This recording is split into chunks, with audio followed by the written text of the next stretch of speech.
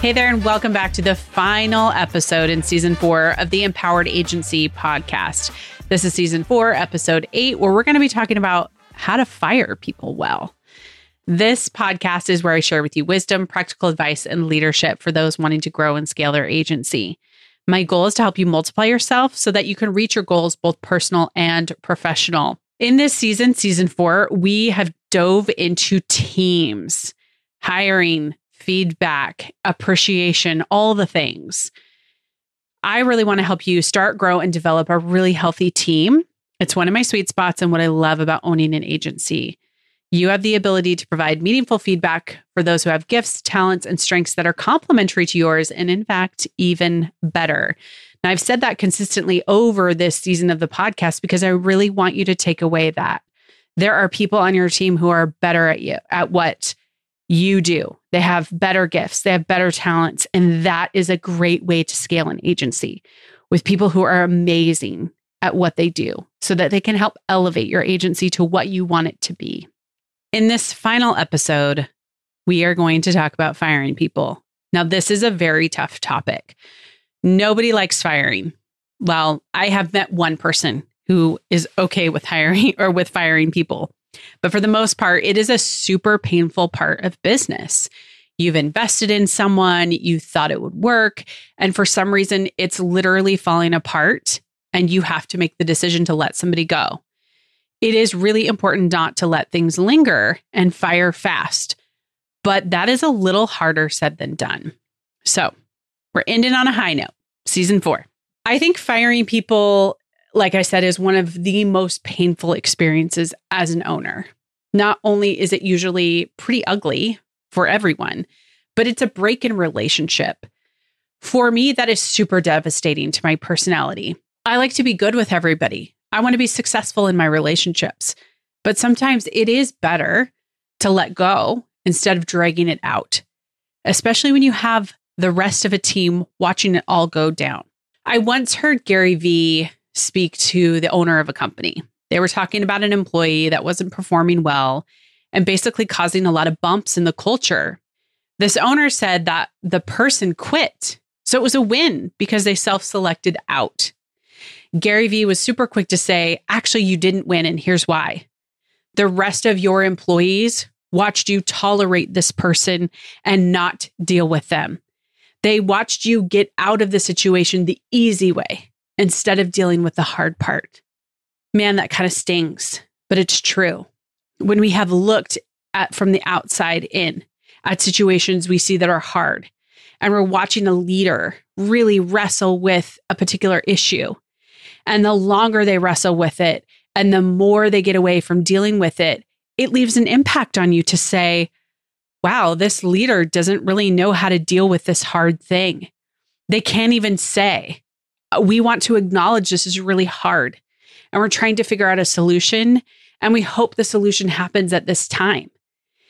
That in itself would be better than watching everybody else deal with this leader not making that hard decision.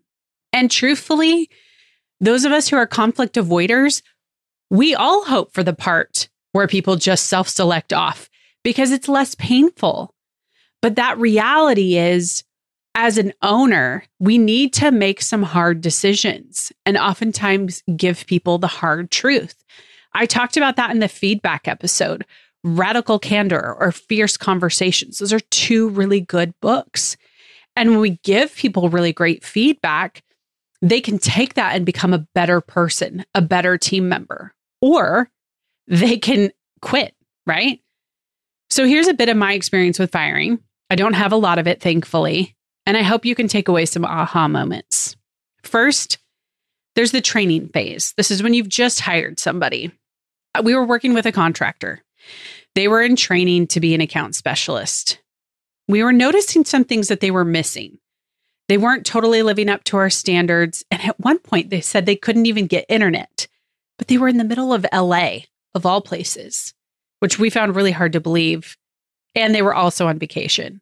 So we kind of put 2 and 2 together. But this attitude of not doing tasks, dismissive of our process, and really pushing back at the team with the things we were asking them to do really showed that this person wasn't going to be in a position to learn from their superior. And you can see this by people saying, oh, why do you do it this way? You should do it this way. You should do it differently. You should do this. If you see these red flags in training, this is not going to work. You absolutely need to let them go. And that's what we did during training. We said, this is not going to work. We're sorry. We immediately cut access to all documents, cut access to all programs, sent a short and sweet email, and we're done. And that is one of the keys. Short, clear, concise emails. This is not the place to write a novel. This is not the place to justify yourself. This is a straight to the point, what they have done wrong, that it's not going to work. You do not have to justify yourself firing this person. And frankly, you don't even have to respond. Now, there are different laws in different states and different countries. Most states in the US are at-will states, which means you can lay people off if they're not performing. Especially a contractor, right? A contractor, you would just be done. Employees, you can do that too, but I'm going to say consult your legal professional to get advice here. But this is the quickest way to identify that somebody is not a good fit for your team. The way they speak to the trainer, the way they speak to the lead, the way they push back at things. I am a person, like I said, who wants to be successful at all things. But even I have learned, do not let it go on. Cut ties, be done. It has come back to haunt me more times than I can count. So learn from my experience, take it as your experience share, and fire somebody immediately if they are not performing the way you want them to during training. Second, firing somebody who's been with you for years. Now, this is the most painful of them all.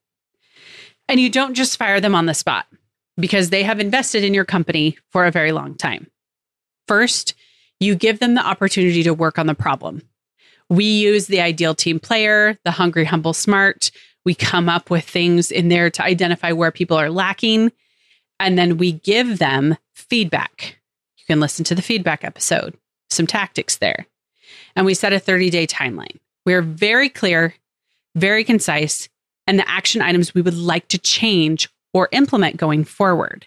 There has to be a timeline set. We go for 30 days. If it doesn't work and people get to the end of 30 days, you need to hold to the fact that you're going to let them go. And you might even want to say that to them before the 30-day clock starts. Say, these are the things that we're really wrestling with right here, and we need these things to change in the next 30 days, or we will need to terminate employment. Give people that heads up. People appreciate honesty. There are two things that happen in that 30-day time frame. One, people get the feedback, they receive it, and they recognize they need to change, and they work really hard at it. And sometimes when they're working really hard at it, they realize the job is not a good fit. This is a self-select off, but the difference is you as a leader have shown that you're ready to deal with it. That's where you want to speak volumes. We've had people go on a 30-day timeline who come back and say, you're right. This really isn't for me. It was very amicable, very good. And they ended up leaving on their own accord. Or we put people on this 30-day feedback, and by the end, they really haven't taken action. Therefore, they know what's going to happen. And we can clearly say, you did not fix the problem or receive the feedback that we gave you. Therefore, you are going to have to be laid off. You're going to have to be terminated. You want to go the same route. Remove all access, send the email, send the flowers to wish them well. I don't send flowers to the person who has gone through training because they've only been with me a couple of weeks, but I do with somebody who has been around in my company and my culture for a long time. And even though it ended badly and they might throw the flowers in the trash, it is okay. I still want to end on a high note. What you have to recognize is sometimes people are not a good match for your company and your culture, and that's okay. Before the pandemic, a lot of people had not worked at home. And one of the biggest hurdles that we faced was that people had to figure out how to work from home and balance life and balance their own time schedule. For some people, that is super duper difficult. For other people, they might not be in the right seat. We use the traction method. We talked about how we evaluate people, right seat, That's a great one right there. Ideal team player. That's another one that we use. I like anything that Patrick Lencioni does about teams. I've taken so much away from it. It's been so good. And what though you want the ultimate goal to be is that people are loyal to you, and people are, even if they have to leave and take another job, they are sad about it, right? Like they really love your company. They want to remain a part of it, but they know it's time to go. Maybe there's people who have not figured that out and you know they need to go. Firing can be one of the hardest things, but one of the best things for what it demonstrates to the rest of the team and how it allows you to grow even more beyond that person. I hate to end this season on a sour note, but firing is important and it's something that we all have to learn to do. If you struggle with it and it's something you don't want to do alone, there are a lot of HR companies you can hire on a contract basis that will help you navigate how to do this, not only legally, but in a way that's honoring to the other person and to you. Season 5 is coming out in January, and I would love to hear what you would like me to talk more about. I've got a whole wealth of knowledge here with 9 years of growing an agency, and I want to pass it on to you. I hope you've taken at least a few aha moments away for your own business in this season. I'd love for you to drop me an email, hello@kateahl.com. The growth of this podcast depends on other people. I'm a podcast listener, and I know when I've been impacted by something or it's helped me, I want to share. Would you take less than 30 seconds, hit the share button, and share this podcast with a friend? I would love to be able to connect with more people, to connect with more women who are really working hard to grow their agency in a super strategic way that not only allows them to use their gifts, but finds other people that they can empower to use their gifts. And you will find that as you grow an agency with the team, it will become one of your favorite things as well. So thank you so much for listening to this season of the podcast and any of the other seasons you've listened to with the Empowered Agency podcast. It is always my honor. It is always my privilege to be able to share these experiences with you so that every day you can get better and better at being an agency owner. Thanks so much for listening.